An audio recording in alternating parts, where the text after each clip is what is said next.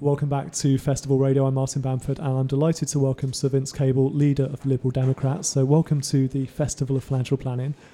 Now, you're due on stage a bit later this afternoon. Can you tell us what's your talk about? Well, my remit's changed a bit since I think you originally invited me. I was then in exile, or retired, however you want to put it, writing books and talking to groups like yourselves as an observer and commentator. Well, I'm now part of the action again, so I'm coming from a different perspective.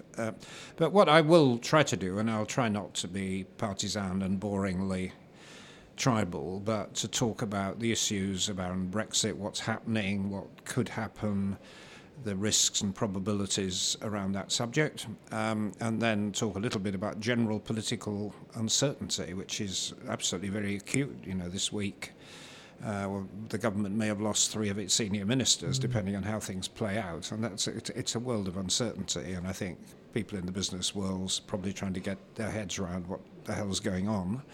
And then a little bit about left field problems that could erupt. It was something I was trained to do before I got into politics. I was Shell's chief economist, did a lot of scenario planning, and I like to think about the world in that way, and I hope I can be helpful. Now, Brexit is a key consideration for financial planners and the financial planning community here.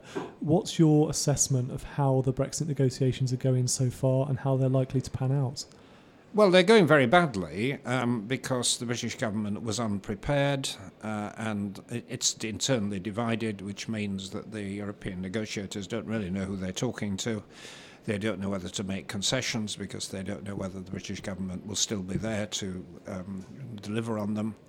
And there is a real risk of things collapsing, not because of bad will or wishes to punish or anything negative like that, but simply because the government can't get its act together and it won't be able to deliver what's a very, very complicated outcomes. I guess the most likely probability is that we will finish up with some kind of agreement, and it will involve paying a large sum of money as a settlement of payments, probably a lot more than people in this country will feel comfortable with because they've been promised they're going to get money back and they're not going to. And it will probably involve a trade arrangement which is much less favourable than one we've got at the moment. And that's not good news for the financial services sector, though I know that your particular society has rather smartly, I think, had a voluntary agreement with your professionals on the other side of the channel and protected your interests, which is smart. And I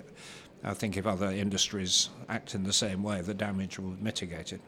Is it too late to stop Brexit entirely? No, I don't think it is. I mean, I will volunteer my purely personal judgment that I think there's probably about a 20% probability it could be stopped altogether if the thing just becomes a complete nightmare, the government can't deliver. I don't think the European Union countries want to go through with a divorce. They will if they have to, but the combination of those things could lead to a point at which the government's just looking for a way out. We finish up having a new vote of the public, exit from Brexit versus pressing on regardless. And we could finish up still being in the European Union, but who knows? I mean, it's a very uncertain environment. So Vince Cable, thank you for joining us on Festival Radio. Okay, thank you.